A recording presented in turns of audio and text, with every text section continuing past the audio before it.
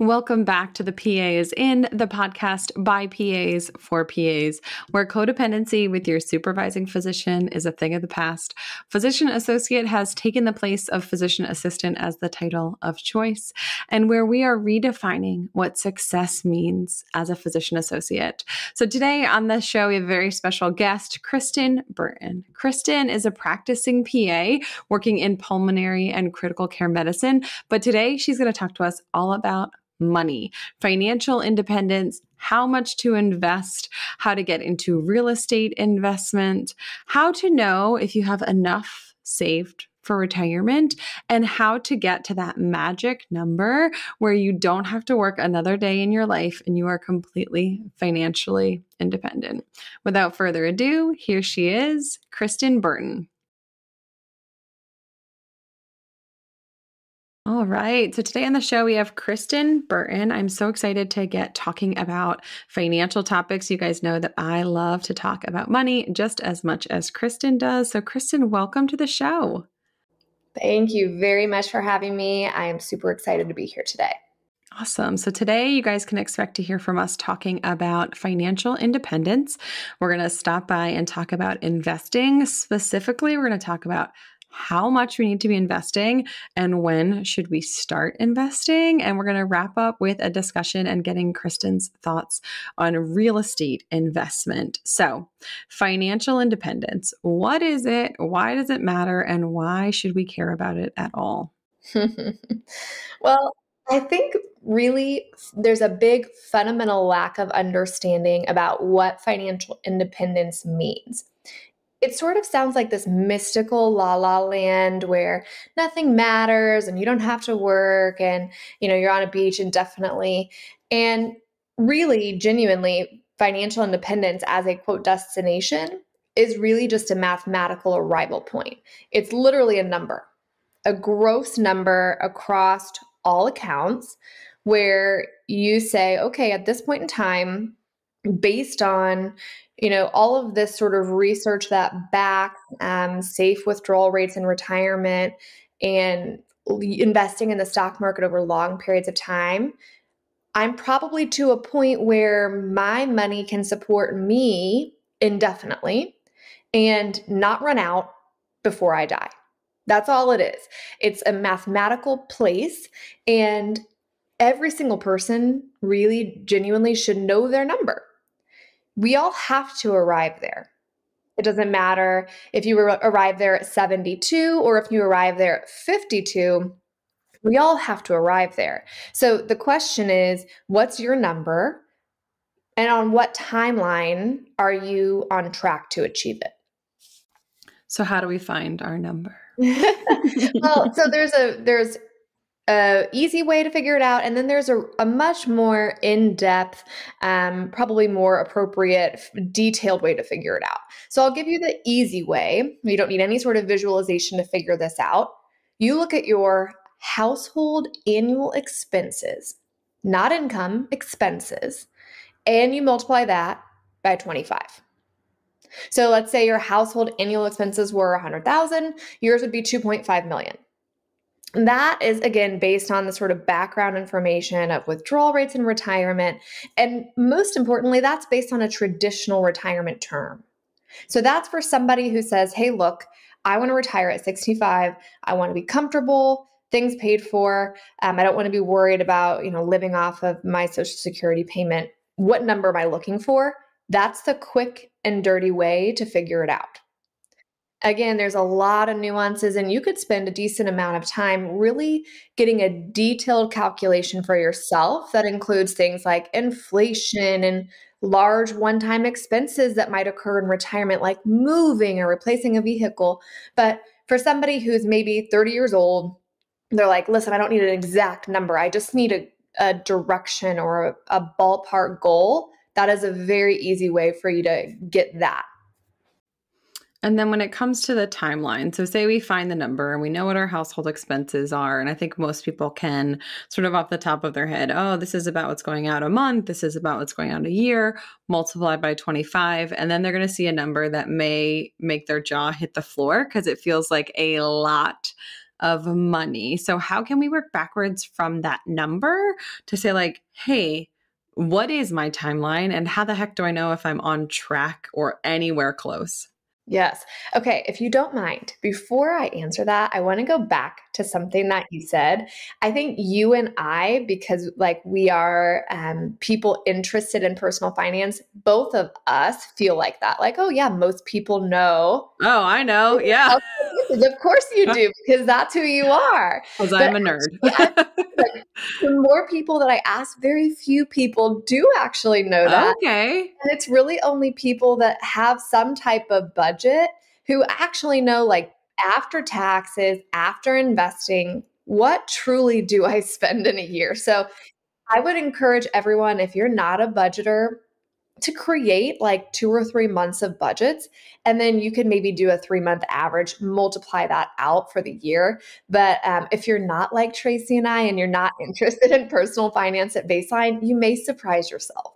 Okay, good. Yeah, I think sometimes I forget just quite how nerdy I am. Like I could like show you my spreadsheet, right? Like this is like a thing that I am definitely nerdy. My husband he's like, we spend money? Like money exists? Like, I mean, like he knows like vaguely. But definitely if we were playing trivia and it was like guess the monthly expenses, like I would be closer than he would be for sure. Yes, exactly. And it's like if you have a spreadsheet, if you're a spreadsheet person, then like you're inherently in your own class. I also have a spreadsheet, so I can relate to this. But Yep, absolutely. All right. So those of us who don't have a spreadsheet, do you recommend budgeting going forward? Or if someone's sitting here thinking like, well, I don't really run my life on a budget, which I think is a whole separate discussion. Can they do it based on credit card statements or their normal checking account? Like, can they look backwards at what they've been spending? yeah, you can do it retrospectively over the last, 30 or 60 days. And then because I feel that everyone should really have a prospective budget moving forward, actually, that's the easiest way, I think, to make a prospective budget that actually could work for you is to just go back and do a retrospective budget of like, all right, over the last 60 days, what did this actually look like for our house? And then you can use that not only to figure out your expenses, but then to plan moving forward of what's actually going to be kind of a reasonable budget breakdown that you could stick with when you're trying to make one that's for the month coming ahead. Yeah, I think if you don't look backwards and you just guess, you will fail. Because if last month you spent $400 on restaurants and this coming month you say, I think 40 sounds reasonable, right? Like, I think we're going to do 40, then you're going to be 2 days in and you've blown your budget and you're feeling frustrated. So I agree with looking back and using that to inform at least a starting point. A budget based on what you've been spending is better than no budget at all, for sure. Absolutely. So now that we have our number, how do we, and we know that not everyone's as nerdy as the two of us. How do we go about saying, hey, how do I know where I am and how fast I'm moving? How can I figure out what my investing rate is and inform that timeline? Because I think people care less about the number and more about when. When will I get there? Sort of, when will I be work optional? When will I have the choice to not work anymore, to work less, or to adjust my hours based on those numbers? Yeah, so the 5-minute napkin breakdown would really be to Google compound interest calculator. I use Money Chimps all the time. There's a million free ones on Google, and they'll ask you just a few numbers. They'll say, what's your current amount invested, current principal, and you'll put whatever you have in your 401k or your Roth IRA or whatever it is. What is your annual contribution? So you would do whatever you're investing per month times 12. And then the tricky part is it'll ask you to project your future rate of return, which of course is difficult. I think normally when I'm mapping this out, I tend to plug in 8%. I think based on historical returns that are maybe real returns, not nominal returns, that's a reasonable number. Although there's plenty of stuff saying, hey, look, maybe we should be using something in the 6-7% range when doing these projections. Regardless of what you choose, you would plug in those simple numbers. You would plug in your current amount invested, your annual contribution, how many years you're going to do that for, that rate of return that I mentioned, and then it'll give you a number. And so you can just sort of play around and say, okay, this is saying what I'm doing now over 25 years is going to put me at, from our previous example, 2.1 million. Well, I need to hit 2.5 million and I'd like to keep that same time period. I don't want to lengthen it out. So then you would increase that annual contribution. Alternatively, if you said, hey, look, we're contributing the most that I think we possibly can. This is my goal number. Well, now what's the time frame then? Like, how, just play with the years and then you'll see, okay, how long until I get there. It's difficult to use a tool like that because that's not how life works, right? All of us live in a state of flux, and maybe your focus is on, for example, credit card debt or something else right now, and your investments may be lower, but they'll ramp up in the next year or two. So it's not that this is like a detailed financial analysis, but it is a very solid 5-minute test of, okay, am I anywhere close to where I need to be? Or do I plug in those numbers and then sort of watch my jaw hit the floor as I go, I'm about $1 million off, or I'm retiring at 77, dang it, and it'll kind of get you to where you can at least be in the ballpark of on track. Yeah. I mean, I think if we are talking to medical providers about this, this is like the vague once over. You're like taking the temperature of what things are. This is not like a detailed physical exam, right? So we're saying kind of where are we in general? Do you often find that people plug in these numbers and they're like, oh, I have so much more money. I'm going to have so much more money than I thought I would need? Gosh, I wish that was true. Mostly it's the other way. Mostly people are like, most healthcare professionals aren't really getting started until at least late 20s if they're lucky, probably 30 and beyond. And those later investors, you get into this sort of position where you miss the extra compounding years that early investing provides you. So I think most people that are playing with this when they're 30 or 31, maybe they have some investments, but it's not a ton yet. They go, oh, dang, I've got to kick it up a notch. It's the few people who they're like, well, when I was 19, I worked at XYZ place and my dad made me invest in a Roth IRA. Those are the people that go, oh yeah, I'm on track. I'm good to go. Maybe I can even let off the gas. But for those that don't get started until later, I think it tends to go the other way. So someone is doing that. They do the math. They look up the compound interest calculator. They plug in their numbers and they realize they're behind. And by behind, I mean, wow, that's not the age I want to retire at, or, that's not the amount of money that I want to have when I reach 65, whatever they're using as that yardstick for saying kind of how are we doing?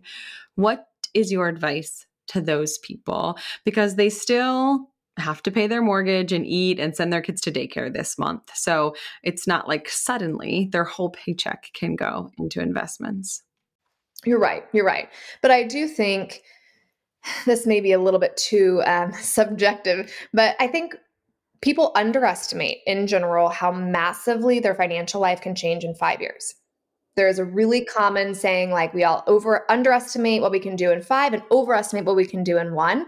And I find that it is extraordinarily true. If you say, okay, I'm going to make these few cutbacks. I'm going to drop this and this and this. We're going to apply that towards investments. Maybe it's not a massive amount of money, but when you do that and you're consistent with that, and you extrapolate that out over 5 years, you can actually really shift your financial situation. For perspective, I've only been a PA since 2016. And as we're recording this, it's the end of 2022. So 2016, I had no assets. I'm married now and I was married then. And we had over $200,000 in household debt. Fast forward to 2016 to end of 2022, we have over $1 million in assets with no debt outside of one mortgage on a rental property. Now, in any one moment, I never felt like, wow, we're on a rocket ship to the moon. Everything is changing rapidly for us. It doesn't feel like that. What it feels like is small incremental change done well over a long period of time. So if you look at that and you go, I can only move the needle by this much. Is it going to be enough? I would encourage you to A, take a big picture view of what you want to accomplish and how long it might take you to get there. And then B, remember that really it is small incremental change applied consistently. If you make the change and then you drop it after 2 months, you're not going to get there. But if you make the change, even if it's small, you keep on going, you increase your investments by 2% a quarter, you just keep sort of trudging along, you will get to a point where you look back and go, man, I can't believe where I am now compared to where I started. Yeah. And I think that this is true of lifestyle changes, of money changes, of things that you do in life. Like tomorrow, you will wish that you started today. So thinking more about it before you make an actual change is not changing the amount of money that you're going to have in retirement. Knowing that you should be investing more, knowing that you're not investing enough, that doesn't make you rich. Like that makes you thinking about getting rich. That doesn't actually create change in your financial future. The other thing I'll say too is at the beginning, to be frank, there's a period of sacrifice. And you don't have to sacrifice everything. You don't have to have some miserable life, but there's a period where you go, I would love to upgrade the house, but I'm going to wait another year. I would love to upgrade the car, but I'm going to wait another year. That vacation sounds incredible, but we're going to do the budget version this year. We'll do the luxury version in 3. And there is some of that. People are a little bit inherently afraid of that. I think social media in particular has projected this sort of view that everyone has this incredible lifestyle, and if you don't have it, you're somehow behind or you're broke or whatever, and you need to be like them and have a house like them and have the clothes that they do and the Louis Vuitton that they do and all of that. And there's just a period at the beginning, if you really want to win, where your life just isn't super Instagrammable. And that's okay. I think it's just hard for emotionally for all of us, myself included, to go like, I'm comfortable with my choices. I'm happy with my life projection, my trajectory, and I'm going to keep doing what I'm doing, even though it's maybe not as cool as what Sally or Karen has posted on their story today. We interrupt this broadcast with a very important announcement. You are not making enough money. Your practice and your physician do not understand the value you are adding to their patients, and therefore, you aren't earning what you're worth. If in the past your requests for a raise have been met with one single word, no. If you're working more hours than ever and seeing more patients, but you're not making any more money and you're feeling pissed about it. If you feel like you've hit the ceiling of your income band, this guide is for you. I've compiled the 5 most costly and most common mistakes that PAs make when asking for a raise, and I've told you how to avoid them and what to do instead. Download your free guide at tracybingaman.com/mistakes. And I think that what we see on Instagram is things. Like it's hard to photograph joy or contentment or feeling great. Like you can have a day where there is nothing worthy of a picture or a story and nothing that kind of looks good, but it can feel really great. And that's the thing that you miss on social media is that you don't know how that person is feeling. And sure, there's words in a caption and you could make an argument for that. But mostly those things are things, not feelings. And right now I have 4,000 friends on vacation. I don't even have 4,000 friends. So how that is possible, I have no idea. You know, I have like 17 friends that are pregnant, 4 that just got engaged, 8 with a new car, and everyone is in the Bahamas right now. Like it's physically impossible. And yet it's what you see because you're looking into the lives of people you either know well or once knew well, or somehow someone you knew them, or with Instagram and TikTok, it's like a literal stranger from the internet who you wouldn't even say hello to if you saw at the grocery store. So this window into other people's lives, it's not necessarily a blessing, especially if you're in a season of sacrifice. So how can we get out of the habit of comparison, or how can we prune our social media feed so that we don't feel quite so crappy about our own lives? I will tell you what I do. This works differently for everyone. I'll tell you what helps me. First off, the real influencers, right? Like people who promote just like buying stuff, clothes, bags, whatever. I've either unfollowed or muted all of them with one exception. I have one person, she does like value stuff. A lot of her clothes are from Amazon or Target. I'm like, yes, you will stay. And when I don't know what's in style or what's cool, which is often, then I'll go to her page and be like, okay, this is cool, check. And then outside of that, the only people that I really allow being in my feed are people that are going to grow my mind. I'm obsessed with that. What you put in is what comes out. So for me, it's like people that are talking about short-term rentals that are going to like level up my game in that, or people that are talking about mindset or time management or things that are really going to grow me as a person. Everything else is muted. Honestly, I'm horrible. I don't even really look at my own personal friends and real life social media because I'm like, well, I'll just talk to them. Like they're the real people, right? Like I'll send them a picture of my kid and they'll send me a picture of their kid. I don't need to get on their social. And then outside of like, I narrowed down my feed, now I narrow my time. And I'm always working on this. I'm not like perfect at it. The mindless scroll, it just has to stop. It just has to stop. Honestly, I think that we could all probably learn 3 languages with the amount of time that we spend just scrolling through the feed. It's not healthy. It's not growing you. And instead, you're like going down this mental vortex of weird comparison and negative emotions. And I think it's best to just turn it off. So I'll limit myself. Maybe I'll be like, okay, you have 15 minutes on social, go. And outside of that, I don't scroll. I try to really produce content and not consume as much because I just don't think that it builds my life. And I try to be really cognizant of that. The one thing that's allowed me really over time to like genuinely win with money, whether it was in the process of paying off the student loans, which was so arduous, or building wealth or whatever it's been, it has been filling my mind with people who are winning at that. So I've transitioned what I listen to, I've transitioned what I've read to match my stage of the journey, but there's always been a source for me of like, man, I'm struggling today. These student loans feel like they're never going to end. Let me go listen to these stories of people who did the same thing I'm doing. They made sacrifices, they paid off their debt, and they're done. I would listen to that. I remember listening to that with tears in my eyes, thinking like, how do I just get there? You know, I have to keep doing what I'm doing. But if you fill your mind with that, you're like, all right, I'm on the path. Let's keep going. Let me make the sacrifice. But if you fill your mind with so-and-so's new Louis Vuitton bag, it just changes the way you view what you're doing in the most unhealthy of ways. So be super cognizant of that, what sources you're allowing to sort of input into your brain, because via whatever personal development people call the reticular activating system, you really genuinely shift your whole brain to focus obsessively on the things that you're bringing in.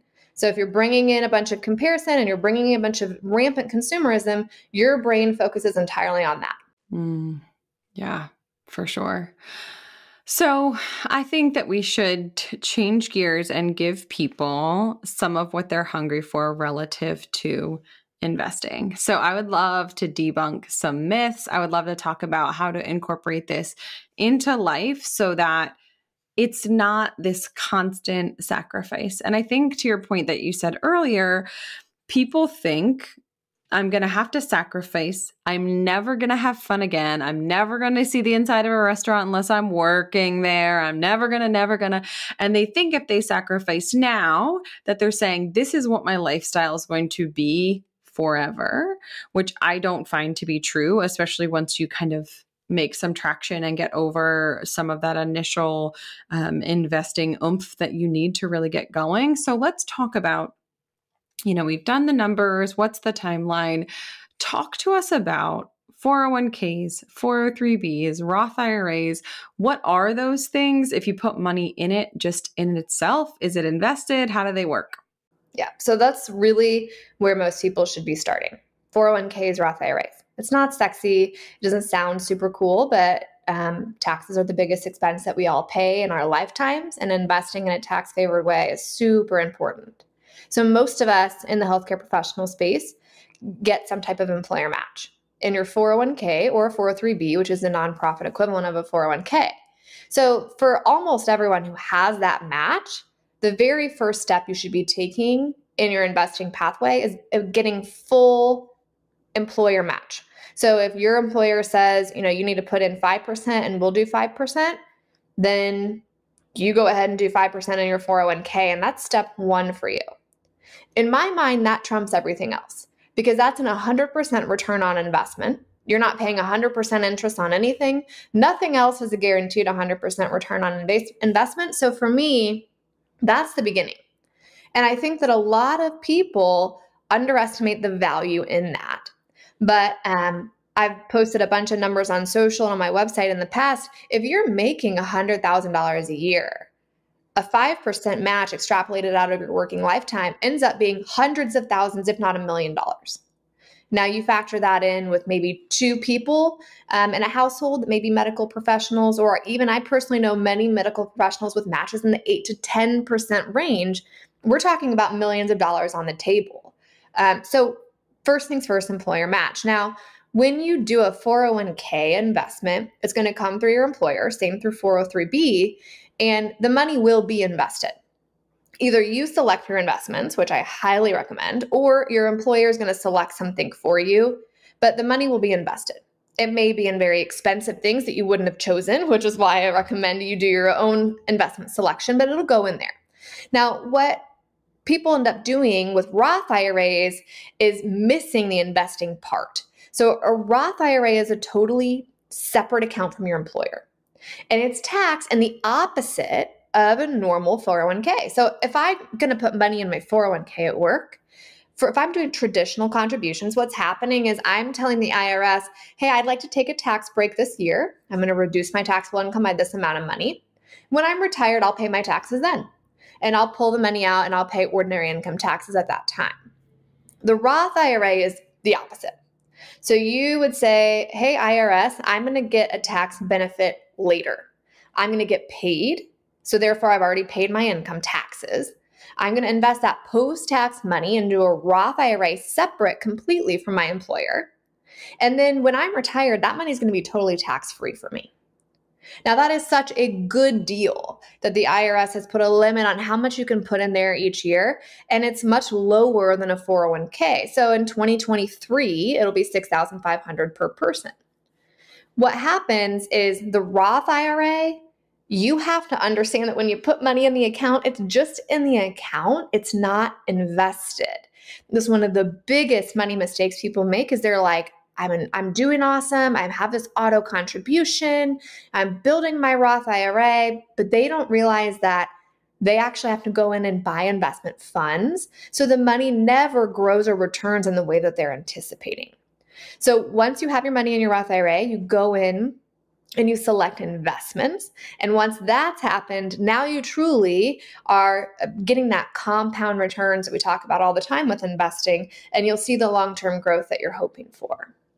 And this is not something that you have to do every month that you're contributing money. You open the Roth IRA, you fund it, you decide where that money goes, and then the other dollars that you put in go into those particular funds or whatever you've purchased unless you make adjustments.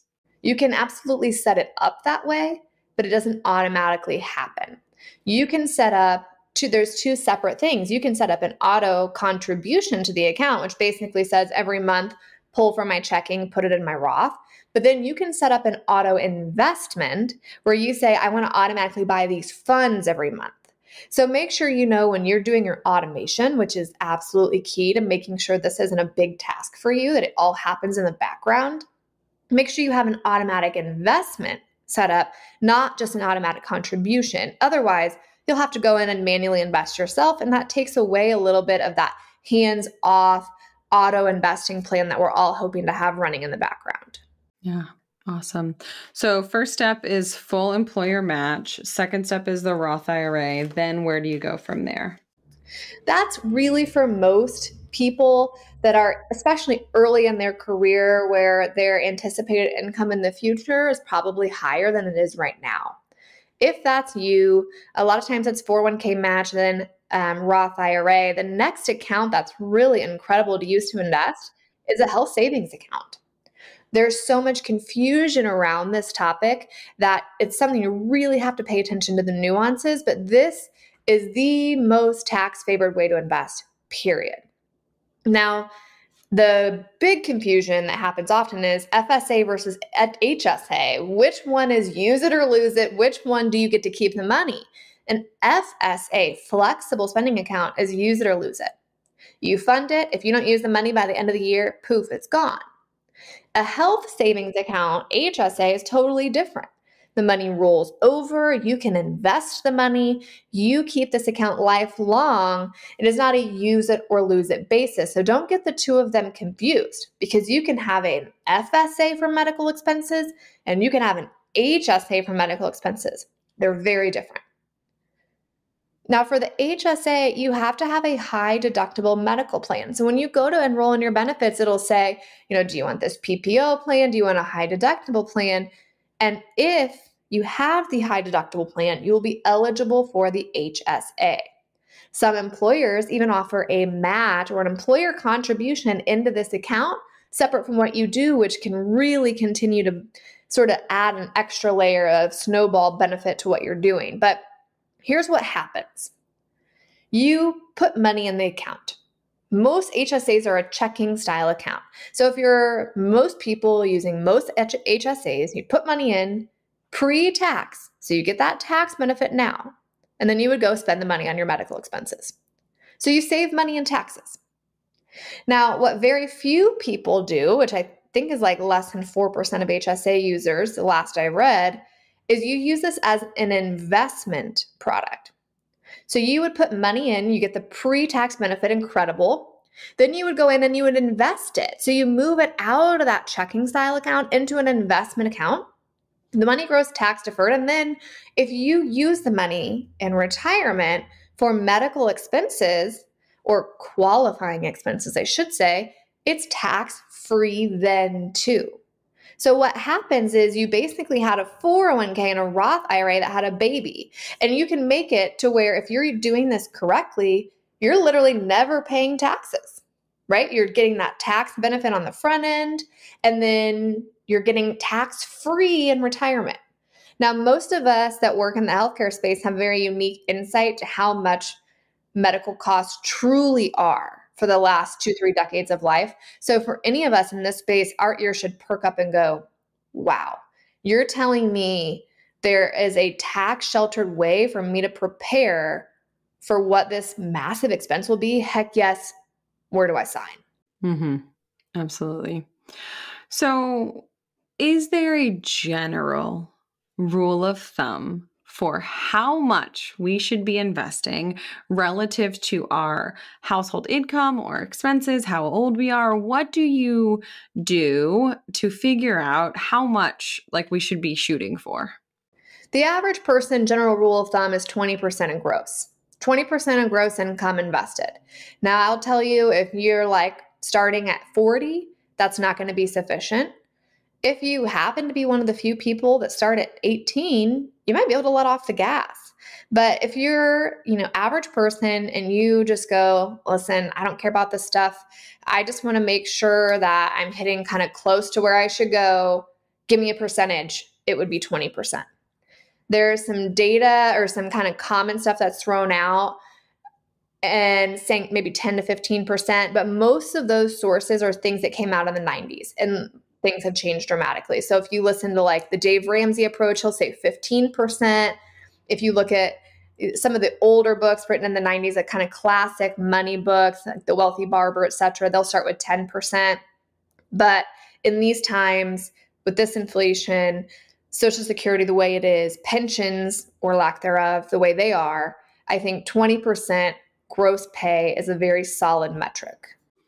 And I think if you're going to make a mistake, you would want to have too much saved too early and then later say, oh, I don't need all of this money in retirement. I'm going to pull some out of retirement so I have liquid, assets that aren't, restricted by withdrawal rates or mandatory withdrawals.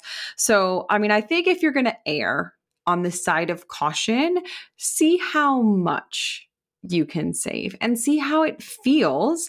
And you can always save less. You're not committing to investing this specific amount every single month until you die. It's not really how it works.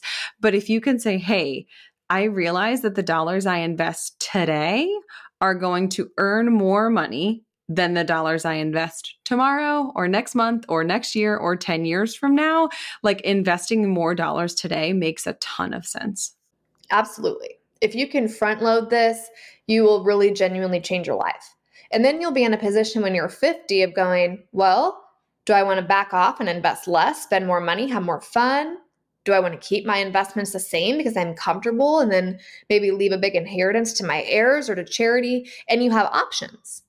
Alternatively, if you do it the other way and you go, yeah, I'll do it later, then you're in your 50s going, we have to back off our expenses. We have to invest more because we're not going to be able to feed ourselves in 20 years if we don't.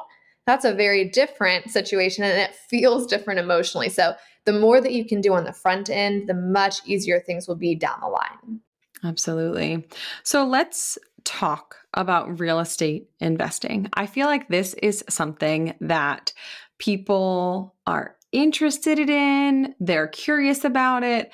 Is it a scam? How do you end up with enough money to be able to buy properties at all? Where do you start? And how do you make money in real estate investing? Most people are already real estate investors if they own a home, but they don't see it in that way. So, big picture, first things first, I imagine real estate investing and the order of investments down where I put a taxable brokerage account. So when I walk through in my mind investing, I will go 401k, 403b match, Roth IRA, HSA, max out the 401k, 403b brokerage account. And in my mind, that's where investment real estate goes. You get a lot of the benefits of a brokerage account, which is flexibility, right? There's no restrictions on when you can get to your money. And it's a really nice bridge to cover expenses for an early retiree. So that's where in my mind it plugs in as I'm already doing the basic things. I'm already really maximizing my tax favored investment accounts. I'm ready for the next step. And investment real estate can be awesome there. Now, in full disclosure, we only have one short-term rental. So I'm not an expert in this, but you'll find if you listen to real estate people, they use a very different metric to define success. They talk about cash flow, number of units, cash flow. If you listen to non-real estate people talk about financial success, they talk about net worth. Now, the reason that real estate people don't talk about net worth is because in order to really maximize your returns, you have to be using leverage, aka debt, aka your liabilities will be high, so your net worth will be low, right? So it's very rare to find a real estate person mentioning success in that way. And I want you to keep that in mind as you decide what's going to be best for your personal household financial situation. In my mind, real estate introduces additional risk. Like I have an Airbnb and it's out of state. We have a property manager and all of that set up. And really that part hasn't been particularly difficult, but there's a seasonality to it.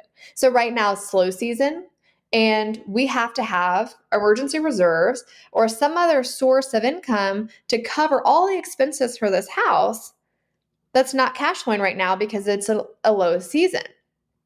Because of that, you end up where if you're someone who decided to do real estate really early on in the game, you didn't have the emergency reserves, you don't have the rest of your financial plan in place, you can't cash flow an extra mortgage every month. This becomes incredibly stressful. So I would caution people, there's a lot of hype on social media of like, you don't need any money, you can just buy 1,000 rental properties, have $2 million in debt, they'll cash flow, and then you can live happily ever after. But there is a little bit of risk that adds to your financial situation where investing in your 401k doesn't do that. I will say the tax benefits are really incredible. And in terms of just like long-term tax planning, having investment real estate is clutch. So if this is something you're thinking about, get yourself in a situation where you're ready and then go ahead and get ready to where when you do it, you have sort of financial backing and you're not in a stressful situation. In terms of down payment, that you'll hear varied things too. There are a lot of people that do like atypical financing and get away with having these smaller down payments. In our experience, when we went to buy this, the bank said, hey, look, if you're going to a regular bank, this is a second home, right? And you need 20% down, period. There was nothing else. If you're house hacking, and you're going to be an owner occupied loan, you can get away without doing that. If you're doing atypical financing, you can get away without doing that. But if you're going to just go to a bank and say, hey, look, I want to buy this investment property, first off, you can't say it's owner occupied. That's fraud. So if you're telling them the truth, hey, it's an investment property, they're going to look at you and go 20% down, which is a lot. So again, that's where, to me, that would be your brokerage money. That would be the extra money that you're going to invest in the flexible account. But instead, you've decided, we're going to get into this new space and we're going to put that as a down payment towards a investment real estate. And is this something that like you have to be handy and like super great at decorating? Like, what are you actually doing to maintain this property, to make sure that like it's not being damaged? Because there's a lot more that goes into this than just like, oh, then we put up a picture on Airbnb and suddenly money starts just like flowing in. Correct. Yeah. So we bought a fully furnished property, which was very helpful in terms of the decorating. Outside of that, you would need to be able to kind of put a space together, to be frank, because paying for someone to do that would probably cut a lot into your profits. And then in terms of just like regular sort of day to day, we have a property manager that goes by the property in between bookings, make sure everything's on the up and up. And we have a cleaning crew that will clean after each guest. So it'll be guest checks out, cleaning crew, property manager, new guest would be ready. You can automate a lot of the guest communication in terms of just basic info through Airbnb, but you do have to be available for questions. And of course, you can't automate a response to everything under the sun. So we'll do guest communications. We do orchestration of the person who's cleaning and the property manager, and then do all of the background work of sort of the business of the Airbnb, because it is a business. So you have to keep books, you have to have all these records for tax purposes. Because we do have other assets, our Airbnb is in a separately structured LLC. So we have just the administrative burden of that. So that's really our part of managing it. The initial setup was very labor intensive. Getting all of the bones in place took hours. Honestly, I haven't added it up, but I would say north of 100 hours. Once it's in place, you're talking about, maybe an hour or two a week of management outside from the occasional, bad event that would occur. But the upfront part is A, expensive, and then B, labor intensive. And most real estate people will sort of openly say that short-term rentals in particular are heavy expense on the front end, heavy work on the front end, but they do cash flow better than long-term rentals, which is why people are willing to kind of make that sacrifice and do it. Mm-hmm. And as compared to a brokerage account, what kind of a return on investment? If someone's like at home and they're like, I've sort of been thinking about that. I think we're to the point where we have the margin in our lives, the money to invest, the reserves so that if something goes wrong, we can cover it. How do I know what kind of property to buy? And how do I know if it's cash flowing or how much money I can expect it to make? Okay, that's a great question. So in terms of, it's funny in this market. So I'm tracking this. We bought our Airbnb in April. It took, with some remodels and then the administrative burden, until about July to be on Airbnb and be a listing. And so I'm tracking the first year cash on cash return from April to April of it will be 2023. And I'm going to compare that to like an S&P 500 index over the same time horizon. Now, of course, the stock market's getting beat up, the bond market's getting beaten up, and real estate's been variable as well. So it'll be interesting to see the comparisons there. But that's the cash on cash return portion. So far for me, the cash on cash return portion is slightly lower than S&P index. But again, those aren't, the full metric that I've been tracking. And of course, it's variable based on what the stock market's doing at the time. The additional aspect that's not necessarily covered by a cash on cash return when you're looking at real estate is the tax savings and mortgage principal pay down. So there's really more to the return than just the cash on cash return. And you have to try to quantify the appreciation of the property. So if you're saying, all in cash on cash return, my answer thus far is it's slightly less than an S&P index. But after meeting with our CPA, I think that the tax savings will be substantial. The property has appreciated at a reasonable rate thus far. And our mortgage principal pay down is relatively small since we're early into the life of the mortgage. So all in, I suspect that the sort of 4-quadrant return will be comparable, if not a little higher. But from a cash on cash standpoint, so far for me, it's been a little lower. Now, of course, Airbnbs are very dependent on the local market. And maybe if you're a super host and your ability to sort of maximize your listing that I personally maybe haven't done yet. So this isn't to say this is a trend for everyone all the time, but that's been my personal experience. Absolutely. Well, I appreciate you sharing those numbers and your experience that you've had. I think people are curious about it and wondering, what variables are there? How do you even get started? And it definitely sounds like something that if you're listening, that you would go through the first steps from that employer match right on down the list before you get to if you have nothing saved, if you have nothing invested, you're not like, now feels like a good time to buy a second house as an investment. Yeah. Awesome. Well, Kristen, tell everyone where they can find out more if they want to find some of these calculators numbers, if they want to learn from you and connect with you more online. Sure. My Instagram handle, which is where I'm at most often, is Strive with Kristen, and my website is strivewithkristen.com. I have a bunch of free resources on there, but if you've been listening to this in particular and you're like, okay, what should I invest per month? I do have a free downloadable guide that will give you that answer. It is www.strivewithkristen.com/FU money. I laugh at FU money because it's a commonly said thing of I want FU money where I don't have to do anything and I can middle finger to my boss and leave work or whatever. Again, it's a numerical destination, and this free guide will just tell you exactly how much to invest per month to get there. Perfect. Awesome. So we will link that in the show notes, and everyone should go and check out Kristen's resources online. She's a really great follow on social media. So Kristen, thank you so much for coming on the show today. We really appreciate it. Thank you very much for your time. Appreciate you having me on, and hopefully we can work together again. Well, you know me, I love a good discussion where we nerd out and talk about all things money. It is such an important reminder to take the temperature of where you are financially. Are you on track? Are you going to have enough money to do the things that you want to do in your life?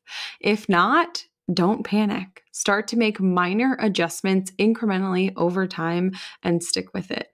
If you are, pat yourself on the back and take a good hard look at how you're impacting those around you for the betterment of the world. That is all for now. I want to say thank you for tuning in to The PA Is In. If this conversation with Kristen served you, if you felt like you got some valuable information about money, about influence, about investing, about real estate, and how you are crafting your financial future, do me a favor.